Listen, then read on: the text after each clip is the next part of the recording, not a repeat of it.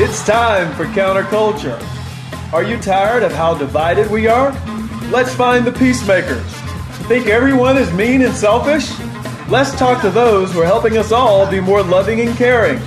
Think our culture is going downhill? Let's meet those who are helping us flourish. And now your host, Jonathan Sanborn. And hello again. Well, I usually say the sun is shining and I have a spring in my step, but I'm not sure that's the case. It's actually cloudy. We had a little rain, and maybe that's a good thing. I'm thinking I'm enjoying the change. Good thing everything isn't always sunny. I'm thrilled, as always, to be a part of what this show, Counterculture. I'm your host, Jonathan Sanborn, and I get to hang out and talk with some of the best people in town and even across this nation, sometimes even around the world. And right now I have in my presence Chuck Fitzgerald. Welcome, Chuck. Hey, thank you. Thank you. So first off, Chuck is kind of a big deal, but the number one is that he has actually listened to every one of my shows. Is that true? That's true. No fake news there. No fake news. He knows. So I can say Chuck's one of my biggest fans. I think my wife hasn't even listened to most of them. So, so she's like, I get to hear him talk all the time. I don't want to hear him. So, I really appreciate that. So he loves this show. He believes in the show. And so Chuck and I are going to get to do something a little different rather than the usual talk through his, Chuck's ministry and his story, and we're going to talk a little bit about that. But really, we're going to learn. We're going to have 2 episodes dedicated to we're calling the 7 Ways of the Peacemaker. There's no book on that. There's no study Bible, not yet, maybe. But the topic is so important to this show of building bridges and bringing peace. That what does it actually look like? We're going to hash that out. We're going to spend the time over 2 episodes to do that. So Chuck, and the reason Chuck's on the show because he knows what he's talking about. Okay. Chuck led Governor Brewer's Office of Faith and Community Partnerships, working with the faith community. He's the founder of the annual Pursuing Peace Conference, which creates space to explore peace. He now serves as the Sergeant at Arms in the Arizona House of Representatives, where he is responsible for civility and decorum in the House. Are you serious? Yes, I'm serious. I don't know if I'm any good at it, but that's I'm right. Responsible for so that. Are you packing heat right now? I'm not allowed to talk about that. Okay, he's not allowed to talk about that. He lives with his wife, Susan, in local boy here in Peoria, with their rescue dog, Oliver. He's a world-famous dog. Yeah, I think he is. He has more followers on Facebook than I do. Okay. Well, that's kind of a big deal because Chuck's a big deal. So that means the dog's huge. Yep. Adorable, double. I see them both online fans. So as you know, Chuck's getting ready. He is like girded for action right now because he knows what's next. It's fake news. Uh-oh. Are you ready for fake news? I think I am. Okay, so let's do it. 2. One truth, 1 lie, and I try to guess which one's fake. Okay. Let's see. I hiked the Appalachian Trail. Okay. And I've read Moby Dick, the entire book, aloud. Okay. So Chuck is a pro. He looked me straight in the eyes on both. But Moby Dick out loud seems almost impossible. But maybe as a child he read it through every night out loud to some. Or I don't know. I'm going to say that is true, and the Appalachian Trail is fake. You're correct. Woo! Amazing. Does that put you over 50%? I think I'm still coin toss. Okay. I'm a coin toss. Okay, all right, very good. So you read that out loud? Was it as a young'un? No, I was an adult. I read it to my wife. Really? I actually picked up the book and I read the first paragraph out loud to her, and she goes, "Well, read the next one." A month later, we were done. Wow. So every night for half an hour or so, I'd read the book. That's all it took, is a half hour over a month? Yeah. And you read the whole thing? Wow. Pretty interesting. Impressive. Right? Yeah. But when do you check social media? Yeah. I want to figure out how to monetize that. That's right. That's right. Chuck's bedtime stories. Yeah, there you go. Well, what did you learn from that experience? I'm a pretty good reader. Okay. I can read aloud pretty quickly, too. Uh-huh. So I learned that, and it was fun to do it with my wife. It was just time together, quality time. And Chuck's got as you can tell, he has a great voice for reading. So maybe audiobooks could be in your future. There we a little go. side hustle of audio. All right. That's right. So, well, Chuck is also a friend. I consider we share many things in common and a lot of overlap and things that we've been able to do.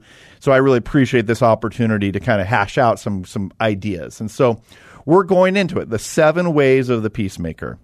And so Chuck came up with most of them, and then I chimed in a little bit. And so we're going to build this list together. And who knows, maybe in the middle of this conversation, we're going to add an 8th. But, if we have to, we have to. Okay, very good. But let's start with number 1. And the number one is what I kind of came up with. And this is the idea that you can't pursue peace and be a peacemaker if you think it's impossible, that you think it's just a pie-in-the-sky fantasy. What do you think about that? Yeah. So I'd like to. That's the one you added, or that's the one I added. Okay, but I know you would agree with me on that one. But I would, and I would say a couple things to that. First off, I'm a man of faith, very strong Christian faith, and that's where it kind of stems for me. I remember sitting in a church service when one of our pastors boldly said directly to me, there's a big difference between being a peace lover and a peacemaker. Which are you? Okay. And I thought, oh my gosh, I've been a peace lover all this time. Right. I'm not really doing anything. Right. So that kind of set me on that journey of trying to figure this out. And so then I started looking into, well, what is peace? And this really gets to your point. So what is peace? When you say peace, what's the first thing you think of? And I'm not asking you. I'm not trying not trying to flip roles here. No, for sure. But it means different things to different people. And most people, when you say peace, they think, well, that's something someone does over there. That's the UN's job, or that's government's job, or that's not my job. Well, there's a war. Someone needs to go bring peace. That's right. Okay. That's right. They've been fighting for a long time. How come there's no peace there? We need a peace accord. Right. But that's what most people think of when they think of peace.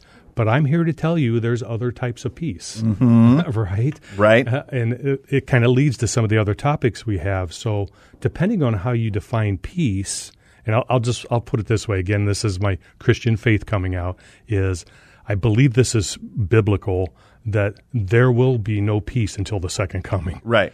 That kind of peace. True ultimate peace. Right. True ultimate peace. Right. Right. And the world's messed up, and we know that. But there's other types of peace, and there are things that we can do to make it a much more peaceful society and more peaceful outcomes in all of our relationships. So that's really where I've ended up spending my time. There are people that go do peace somewhere else. There are peace fellows. There are all sorts of folks that do that. Right. And that's great. But I would argue that peace is a lot closer to home. Right. And biblically, you can see both examples. It's actually oftentimes talks about starting first at the heart of peace. It comes from within. But I think people they can dismiss as something over there, but also kind of like we tried that, but our way of life is under attack from X, Y, Z. Maybe it's those. Usually, it's almost always those people who are bad people, and we are good people, and so peace is no longer possible, or maybe we dabbled in it, but it's not possible. So we need to fight and defend and own them, destroy them, destroy them to win. Because if we don't win, we lose, right? Yeah, that is the attitude. And so one of the things I joke about, I was in the Marine Corps for 4 years. Okay. All right. And one of the things, that's not the joke part. One of the things I joke about is I studied peace in the Marine Corps. Really? Okay. That's kind of tongue-in-cheek a little bit. But there's something to that. There's something to getting yourself together. And I really got myself together when I was in the Marine Corps. And so some of what I'm doing today stems back to that.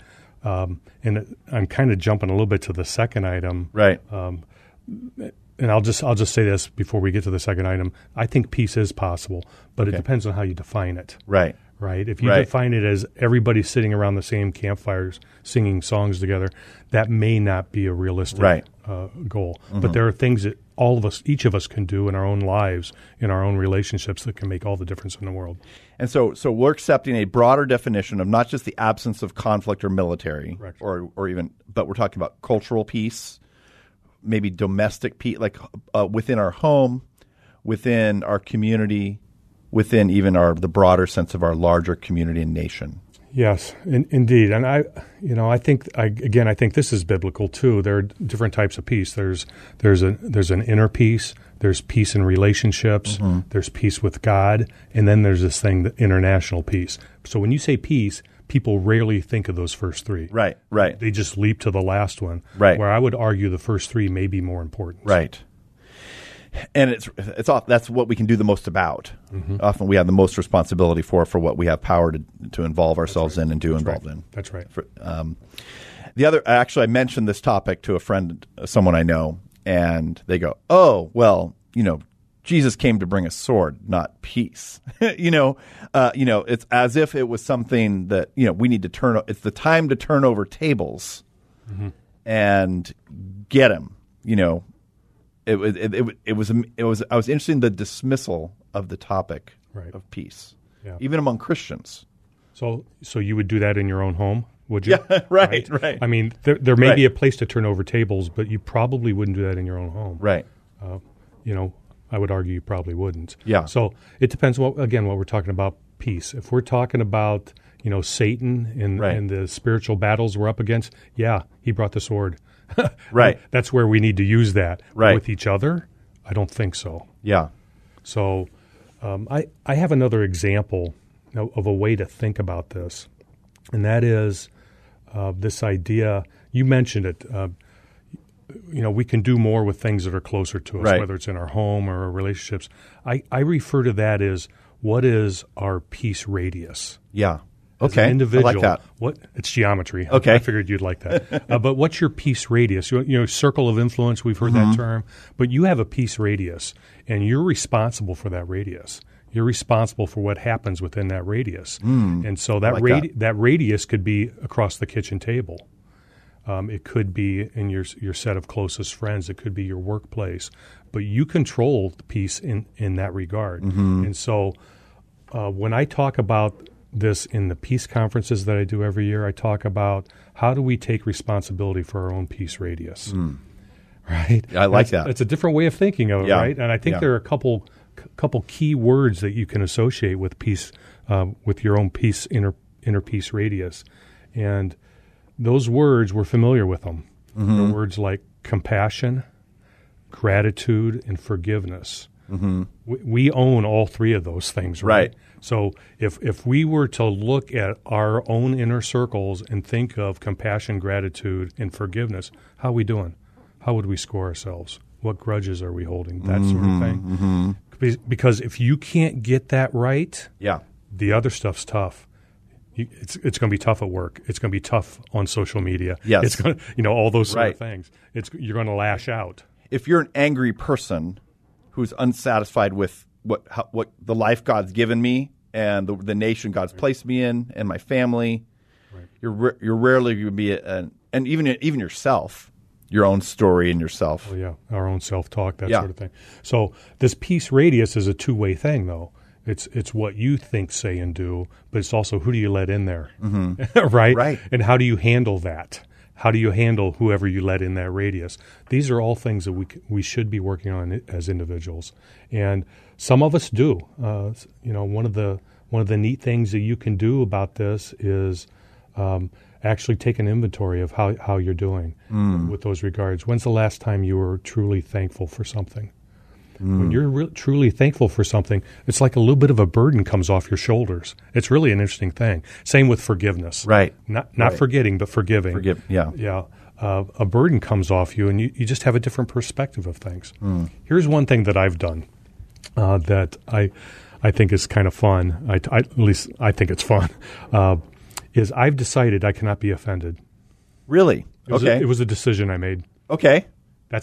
I'm not going to be offended. I'm not going to be offended. So my peace radius, whatever I let in, I'm just not going to be offended. Okay. What's the point of it?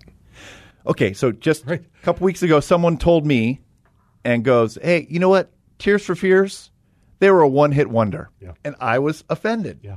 But Well, I kept my mouth shut. Good. But it hurt. Yeah, and it sounds like you're not over it yet. But you see what I'm kidding, saying. I'm kidding, I know you are, but Yeah. but you see what I'm saying is it's just a decision. Yeah. It's a decision not to be offended, Right. and so I'm not. So I work at the House of Representatives, and I hear things that some just appall me. Yeah. Some I agree with, but Sure. I don't go there. But I'm not going to be offended. It's someone else's opinion, and that's not going to dictate my thoughts, my feelings, my actions. And so what I've done is I've taken control of my own peace radius, just with that simple Right. thing. You have, yeah. We have that choice. Right. And so if you're just tuning in, you're listening to Counterculture with Jonathan Sanborn. We have Chuck Fitzgerald here in studio, and we're going through the 7 ways of the peacemaker, just kind of based on conversations we have, Chuck, and it's fantastic. And I think we're already hitting point number 2. So number 1, we're saying believe it's possible. Yep. Number 2, the hard question of it needs to start. Number 2, start with ourselves. Yep. Yeah, it's an inside job. Yeah, it's a hard issue. Yeah. I believe, and so one of the little pictures that I was told some time ago was, when you put pressure on something, whatever's inside comes out. Okay, right. Right. Well, we have a lot of pressure in our culture these days, right? Mm-hmm. A lot of pressure from all different angles. Right. And so that pressure is mounting on us. And so what comes out of us is basically what's inside us. And so if you don't like what's coming out, you got to change what's inside you. Mm-hmm. I know that sounds kind of cutesy and all that sort of thing, but, it's so easy to lash out at a post you don't like on Facebook, Sure. or Yeah. someone cuts you off in traffic or whatever it is. And whenever I have the urge to do one of these things that isn't all that helpful, I'm thinking, now where did that come from? Right. And so that's something we can all do. We can kind of reflect back on, okay, what's that about? Where'd that come? Is that really what's inside me? How do I take care of that? Mm-hmm. And you go back to the 3 things I said: compassion, gratitude, and forgiveness. Mm-hmm. Those things will cover a multitude of things, Right. that are going on in you. And I think in that self-reflection, what inside comes out of us. I think there's other aspects, like when we put with our biblical lenses, we know that I am still a sinner. Even yes, I'm saved by grace, and His Spirit's working with me, and I'm being sanctified. But I still have that in me, and therefore I also have that commonality that we're all sinners. Like we all are broken, flawed people. We just sin differently. Yet we have that. So I'm aware of not of my righteousness in approaching peace, but I also know that I'm a flawed person, and therefore I can do the wrong answers. I can have bad perspectives. I might not see things clearly because of my sin. I want to. Right. So. Yeah, and so you need to learn how to forgive yourself too. Yeah, Right. It's really true. Yeah, and so I would encourage everyone listening, if you can do an act of compassion towards somebody else and then report back to yourself on it. Right. What was that like? I think you'll admit that was better. Mm-hmm. It's like, wow, I just got a little bit of peace there. Be thankful for something and actually say it out loud. I'm really thankful for you as a friend, or I'm thankful that I get to come home to a home that's clean, or whatever it is. Just saying that and see how you feel after you say that, and take an inventory on it. I think you'll see that these things do bring peace and inner peace to you.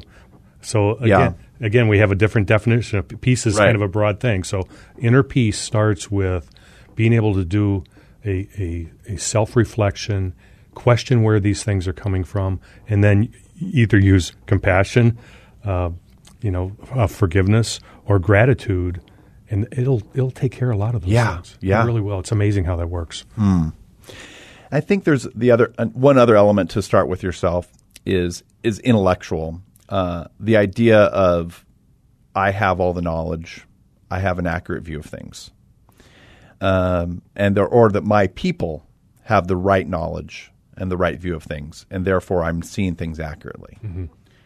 And so, for me to enter into a process of peace, I have to have a self-examination and a humility to examine myself to say maybe I don't see things clearly before I start moving into it. Like I have to have the sense that I'm not complete in my knowledge and perspective. Yeah. How does that? Yeah, I agree with that. I believe you had a guest on, Lisa Jernigan. Yes. Lisa Jernigan, she's a friend of mine as well. Yeah. And she talks about this. And she talks about that we need to move away from living a life that's all based on right and wrong, because we're never wrong. Yeah. Right? As people, we're Yeah. never wrong. So what does that do? That puts you in a place of everything's in opposition then. And so we need to get away from that idea of right and wrong, and think more about, compassion plays a part in this too, but it's compassion and some of the other words we're going to use later in a couple other of the topics, listening instead of talking, having empathy. There's ways to get empathy, and we'll talk about that in a little while, but we got to get away from this right and wrong. And it's tough to do. Yeah. It really is. And I see it in spades. Sure. At the In House of politics, I'm Representatives. sure you do. Because everybody's right about everything. Yeah. Right? Yeah. And there's no wiggle room in any of it. And I just think that's a bad way to live. And if you live that way, I think it's going to start eating at you. If you don't have to tell everybody that you're right, right? Yeah. But people people are doing it all the time. So anyhow, I'm kind of repeating myself a little bit, but I agree with you with what you said. Is my camp's right, yours is wrong, so therefore you're stupid, or we got to get away from that. That's not helpful. So starting with ourselves is actually there's a lot of work in that. Yeah. It's an honest assessment of ourselves and both our nature and our heart attitudes and our understanding of who we are, but also our intellectual limitations and the danger of being polarizing and making everything right and wrong. A lot involved in that. But I do want to get into the third point, and I think it's just a fantastic. And this is something I had not heard. It makes a lot of sense, but I had not heard before. And that is point number 3 is you call it presence. Yep. And showing up. Yeah, that's right. We've heard different versions of that. Okay. 50% of life is showing up. Okay. 80% is showing up. Whatever the numbers are. Okay, right? sure. But it gets to the second type of peace I was talking about. That's interpersonal. And we've had a pretty tough year and a half of people not being present, people not showing up. Yeah. Some of it's been forced on us, and so it's tough to have those strong connections to other people. And without those connections, you can't have empathy. Right? Without being in present. Yes. Yeah. You can't have empathy. Right. You need to look in the other person's eyes. You need to hear the quiver in their voice, hear their story, all those sort of things to develop empathy. And empathy is where that interpersonal piece comes from. So as you're working on yourself, and you start looking around your household, my teenage son or my stepfather or whoever it is, if you're not connected, it just festers. Whatever's there just continues to fester. Right. Can you give me an example from your own life where that you've seen that like make a change in you or in a situation? Okay. I met a friend, a friend now. I met a refugee. It was recommended to me. You need to meet Stephen. Go meet Stephen. And so I met Stephen, had trouble understanding Stephen. It was just kind of awkward. And so I prayed about it. My wife and I prayed about it. And what kind of came to us was maybe we should just invite ourselves over for dinner to their place. Right? So we did. I called him up and said, we want to come have dinner at your place. We'll pay for the food, but you prepare it. We want to be in your home eating your Interesting. dinner. Okay. Right? And so we did that. It was amazing. It was one of the most amazing dinners I've ever had. The food was horrible. Yeah. It had nothing to do with the food. Right. We ate with our fingers. I mean, just Sure. I mean, it was very interesting. And so but it made a connection that changed everything. Right. And so my whole view of refugees flipped. It's like, oh, that's what's going on. Yeah. I didn't know. Wow. Because I wasn't in connection. And so now I have quite a bit of empathy for refugees, which I wouldn't have had before. But I think that would work with your neighbor. Yeah. I think that would work with, someone in your extended family. And so if you're not connected, if you don't show up, it's tough to get connected. That's something I love being practical, and that's something very practical in something that we can do. And I say, don't talk a lot about an issue until you've sat down and had dinner with someone from the other side of this camp. Yep. And really like about refugees or immigration or political. I mean, I feel like if we just had dinner together more often. Yeah. I see the clock ticking down. I have one more thing to say on Sure. this topic. Again, I work at the House of Representatives. I work for the Speaker of the House. The Speaker runs the place, right? And so the Speaker said, hey, I like how you treat everybody that, I've noticed. And I said, well, I actually treat everybody like they're the Speaker of the House. And he had me talk about that a little bit. And that's part of it is if you treat everybody with that respect, you can make better connection and the empathy builds, and it's just a wonderful thing. And so I get to feel that interrelational piece just by practicing treating everybody like the Speaker. Wow. Chuck Fitzgerald, thank you for coming in on to Counterculture. Tune in next week for episode 2 of 7 Ways of the Peacemaker. Looking forward to continuing this conversation. Thank you, brother. You're welcome. Thank you for listening today. Counterculture is made possible by Care Portal, helping local churches help children and families in crisis. Sign up you and your church today at careportal.org.